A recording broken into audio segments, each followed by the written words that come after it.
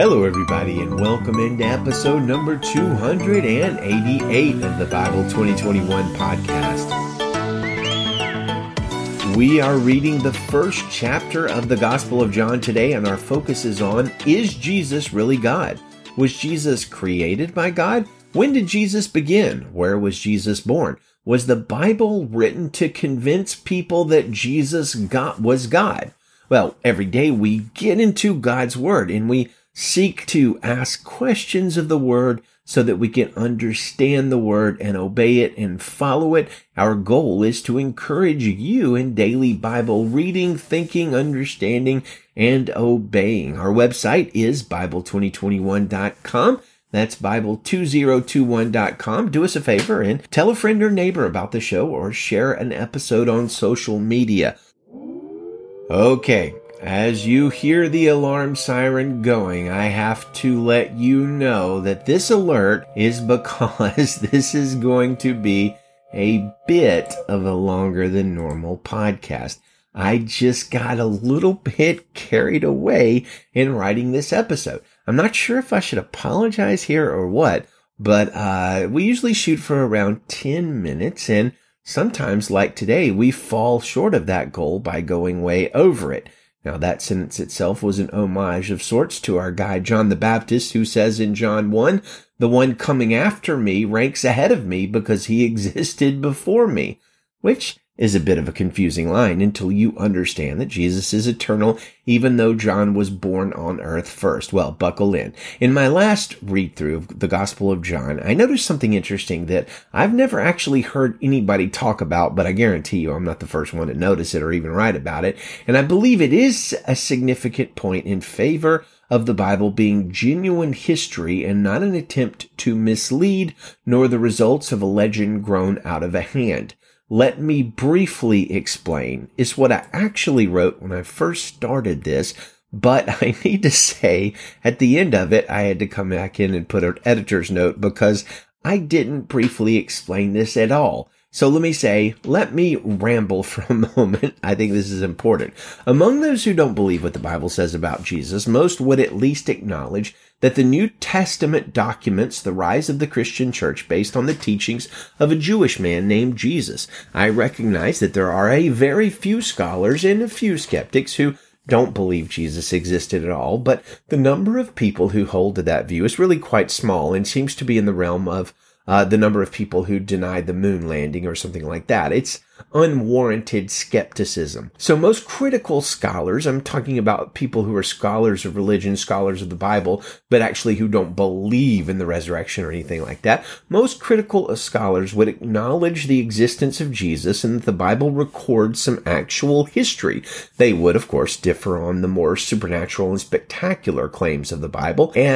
But most critical scholars seem to believe that either the New Testament represents an embellishment of the real facts of the historical Jesus' life, or it represents a fraud of some sort committed by the writers of the New Testament, or more likely some combination of both. Expressed another way, the majority of critical scholars who don't believe that Jesus rose from the dead or the other supernatural claims of the Bible must therefore conclude that the Bible is incorrect in all that it affirms and very likely fraudulent in at least some ways. For instance, the Gospels are not written by eyewitnesses of Jesus' resurrection, or the miracles recorded in the book of Acts by Luke either didn't really happen or they weren't really recorded by first century eyewitness Luke, a companion of Paul, but maybe somebody writing much later. Somehow, some way, there must be fraud, according to the critical scholars, because the Bible claims the resurrection of Jesus happened and the dead rose and Jesus walked on water and those sorts of things. And critical scholars say, no, those things did not happen. They think the Bible is incorrect, usually fraudulently incorrect. And that means that the fact that they think the Bible is incorrect about the major things it affirms means that most critical scholars would say the Bible is somehow, some way fraudulent, and they would likely think it to be intentionally fraudulent, at least based on 21st century historical standards. For instance, ancients may not have considered what we call pseudo-epigraphic works to be deception, but current historians do. And by a pseudo-epigraphic work, that means a book that was supposedly written by somebody, but was actually written by somebody else. For instance, if I wrote a biography and if I wrote a book and called it The Biography of George Washington by George Washington, but in fact I was the one that wrote it, that would be a pseudo-epigraphic work. If I was pretending to be George Washington, and many critical scholars believe that certain parts of the Bible are pseudo-epigraphic. They purport to be written by the first century disciples of Jesus, but maybe they were written later. Now, I don't believe that. I'm just telling you what the critical scholars, the critics of the Bible say. The trouble with this is that the Bible doesn't have many signs of fraud at all. For instance, the supposed writers of the letters of the Bible and the Gospels and the histories usually come off as quite silly in some places, so that the only real and ultimate hero and person to look up to is Jesus. Well, why do you do that if you're committing a fraud? Wouldn't you want to make yourself look good as well? Or, as we've discussed before, why have women as the first witnesses of the resurrection of Jesus in literally all of the Gospels if you're trying to defraud and fool a culture who doesn't value the testimony of women? Or in the case of today's passage, getting more to the point after that long ramble, why does John not include a birth narrative of Jesus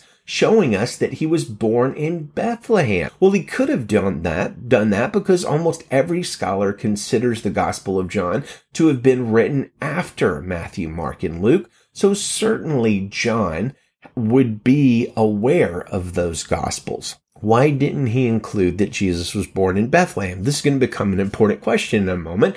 Consider this little exchange in our chapter today, John 1, verse 43. The next day, Jesus decided to leave for Galilee. He found Philip and told him, "Follow me."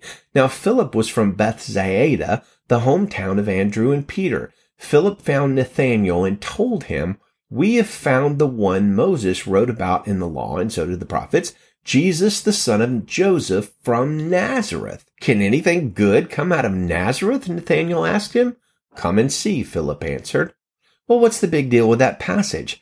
Well, for whatever reason, Nazareth was obviously looked down on in Jesus' day, and most of the Bible scholars of the time, of the first century, they would have known that the Messiah or the Christ would not come out of Nazareth, but in Bethlehem. Now, this explains Nathanael's remark, but you know who does not explain Nathanael's remark at all?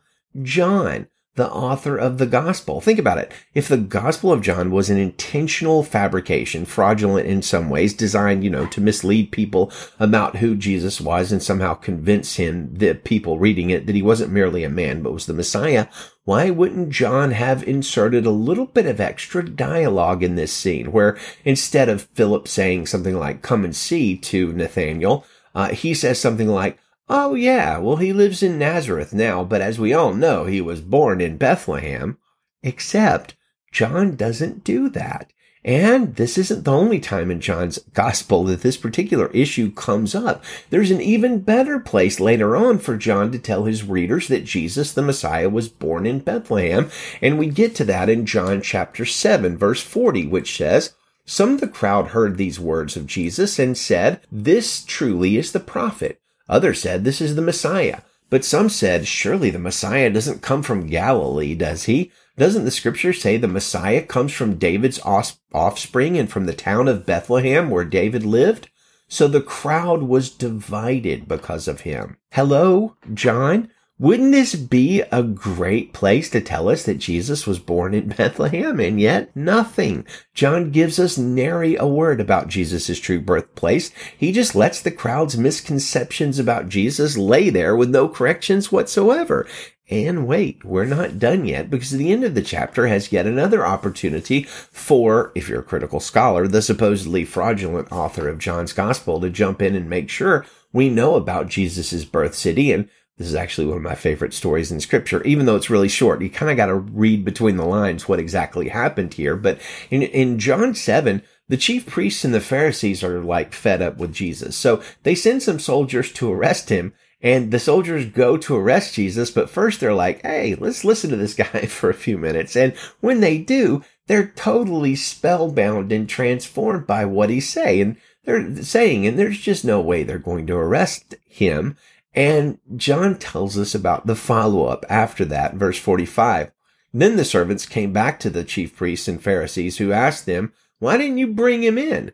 And the servants answered, "No man ever spoke like this." Then the Pharisees responded to them, "Are you fooled too? Have any of the rulers or Pharisees believed in him? But this crowd, which doesn't even know the law, is accursed." Nicodemus, the one who came to him previously and who was one of them, said to them, "Our law doesn't judge a man before it hears from him and knows what he's doing, does it?" "You aren't from Galilee too, are you?" they replied. "Investigate, and you will see that no prophet arises from Galilee."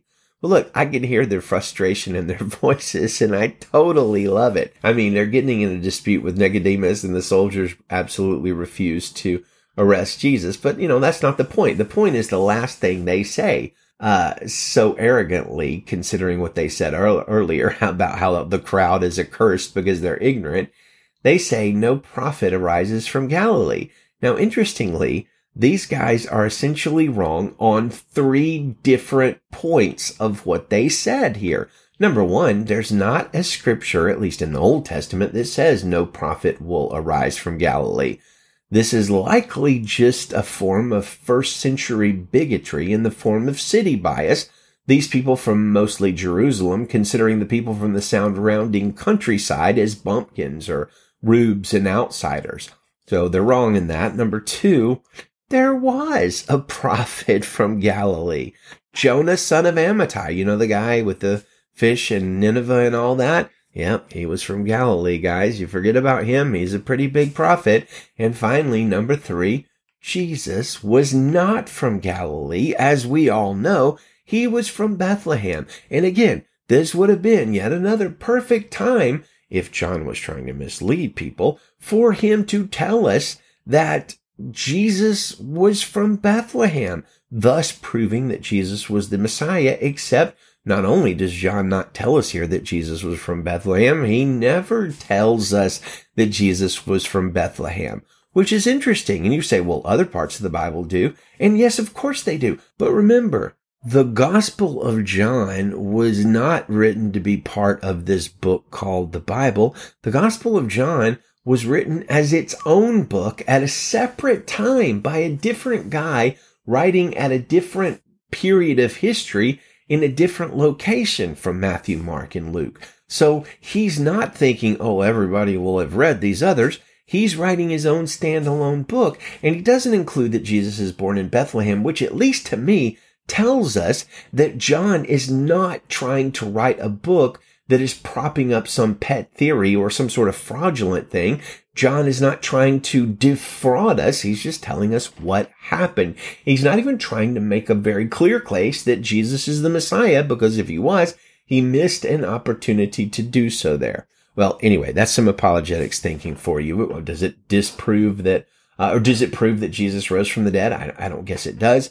But I do think it really weighs in heavily on the thinking that John is trying to deceive us. It seems to be he's trying to do anything but that. So some apologetics thinking for you, and I actually hope you're more interested in it than my family was tonight at Bible time when I endeavored to explain it all to them. But you know what? Don't worry. I want to close out with some wonderful words from Charles Spurgeon, which will be much better than what you did just hear, and on a much, much greater truth than what we just talked about, the truth that Jesus was truly a person, truly a man, and truly the Son of God. Here's Spurgeon. He says, John is especially careful that we should know that Jesus is a real and true person, and therefore he tells us that the divine word of whose fullness we have received is most assuredly God. No language can be more distinct and explicit than that which John uses concerning Jesus. He ascribes to him the eternity which belongs alone to God. In the beginning was the Word. He, beyond all question, claims divinity for him. The Word was God. John ascribes to Jesus creative power. All things were made by him, and without him was not anything made that was made. He ascribes to him self-existence, which is the essential characteristic of God. In him was life. He claims for him a nature peculiar to God. God is light, and in him is no darkness at all. And he says that the Word is the true light, which lights every man that comes into the world. No writer could be more definite in the expressions he uses, and beyond all question, John sets forth the true and proper deity of the Blessed One, whom we all must receive if we would obtain eternal salvation, Jesus. Yet, John does not fail to demonstrate that our Lord was also a man. He says the Word was made flesh, not merely assumed manhood, but was made flesh, made not merely man as to his nobler part, his soul, but man as to his flesh too, his lower element. Our Lord was not a phantom or a ghost, but one who, as John declares in his first epistle, could be seen and heard and touched and handled. The Word was made flesh and dwelt among us. He lived with the sons of men. A carpenter shed his lowly refuge in the caves and mountains of the earth, his midnight resort in his life. He dwelt among sinners and sufferers, among mortals and mourners, himself completing his citizenship among us by becoming obedient unto death, even the death of the cross. Thus, while he is so august a person that heaven and earth tremble at the majesty of his presence, yet he is so humble a person that he is not ashamed to call us brothers and sisters. Amen. Well, let's read our passage. It is John chapter 1, verse 1 in the Christian Standard Bible. In the beginning was the Word, and the Word was with God, and the Word was God. He was with God in the beginning. All things were created through him, and apart from him, not one thing was created that has been created. In him was life, and that life was the light of men. That light shines in the darkness, and yet the darkness did not overcome it. There was a man sent from God whose name was John. He came as a witness to testify about the light, so that all might believe through him. He was not the light, but he came to testify about the light. The true light that gives light to everyone was coming into the world. He was in the world, and the world was created through him, and yet the world did not recognize him. He came to his own, and his own people did not receive him, but to all who did receive him, he gave them the right to be children of God, to those who believe in his name, who were born not of natural descent or of the will of the flesh or of the will of man, but of God. The Word became flesh and dwelt among us. We observed his glory. The glory is the one and only Son from the Father, full of grace and truth. John testified concerning him and exclaimed, "This was the one of whom I said, the one coming after me ranks ahead of me because he existed before me." Indeed, we have all received grace upon grace from his fullness, for the law was given through Moses. Grace and truth came through Jesus Christ. No one has ever seen God, the one and only Son, who is himself God and is at the Father's side. He has revealed him. This was John's testimony when the Jews from Jerusalem sent priests and Levites to ask him, "Who are you?" He didn't deny it, but confessed, "I am not the Messiah." "What then?" They asked him. "Are you Elijah?" "I am not," he said. "Are you the prophet?" "No," he answered. "Who are you then?" they asked. "We need to give an answer to those who sent us. What can you tell us about yourself?" And he said, "I am a voice of one crying out in the wilderness, make straight the way of the Lord, just as Isaiah the prophet said." Now, they had been sent from the Pharisees, so they asked John the Baptist, "Why then do you baptize if you aren't the Messiah or Elijah or the prophet?" "I baptize with water," John answered them. "Someone stands among you, but you don't know him. He is the one coming after me, whose sandal strap I am not worthy to untie." All this happened in Bethany across the Jordan where John was baptizing. The next day, John saw Jesus coming toward him and said, "Look, the Lamb of God who takes away the sin of the world. This is the one I told you about. After me comes a man who ranks ahead of me because he existed before me. I didn't know him, but I came baptizing with water so that he might be revealed to Israel." And John testified, "I saw the Spirit descending from heaven like a dove, and he rested on him. I didn't know him, but he who sent me to baptize with water told me, 'The one you see the Spirit descending and resting on, he is the one who baptizes with the Holy Spirit. I have seen and testified that this is the Son of God.'" The next day, John was standing with two of his disciples. When he saw Jesus passing by, he said, "Look, the Lamb of God." The two disciples heard him say this and followed Jesus. And when Jesus turned and noticed them following him, he asked them, "What are you looking for?" They said to him, "Rabbi," which means teacher, "where are you staying?" "Come and you'll see," he replied. So they went and saw where he was staying, and they stayed with him that day. It was about 4 p.m. Andrew, Simon Peter's brother, was one of the two who heard John and followed him. He first found his own brother Simon and told him, "We've found the Messiah," which is translated the Christ. and he brought Simon to Jesus. When Jesus saw him, he said, "You are Simon, son of John. You will be called Cephas," which is translated Peter. The next day, Jesus decided to leave for Galilee. He found Philip and told him, "Follow me." Now, Philip was from Bethsaida, the hometown of Andrew and Peter. Philip found Nathanael and told him, "We have found the one Moses wrote about in the law, and so did the prophets, Jesus, the son of Joseph from Nazareth." "Can anything good come out of Nazareth?" Nathanael asked him. "Come and see," Philip answered. Then Jesus saw Nathanael coming toward him and said about him, "Here truly is an Israelite in whom there is no deceit." "How do you know me?" Nathanael asked. "Before Philip called you, when you were under the fig tree, I saw you," Jesus answered.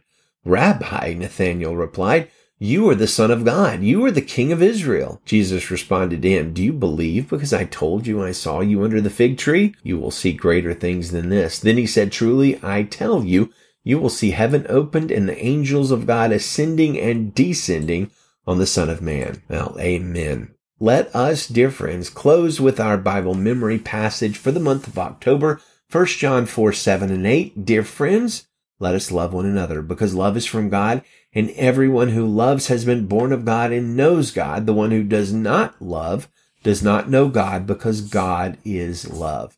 Amen. Well, good day to you, and Godspeed.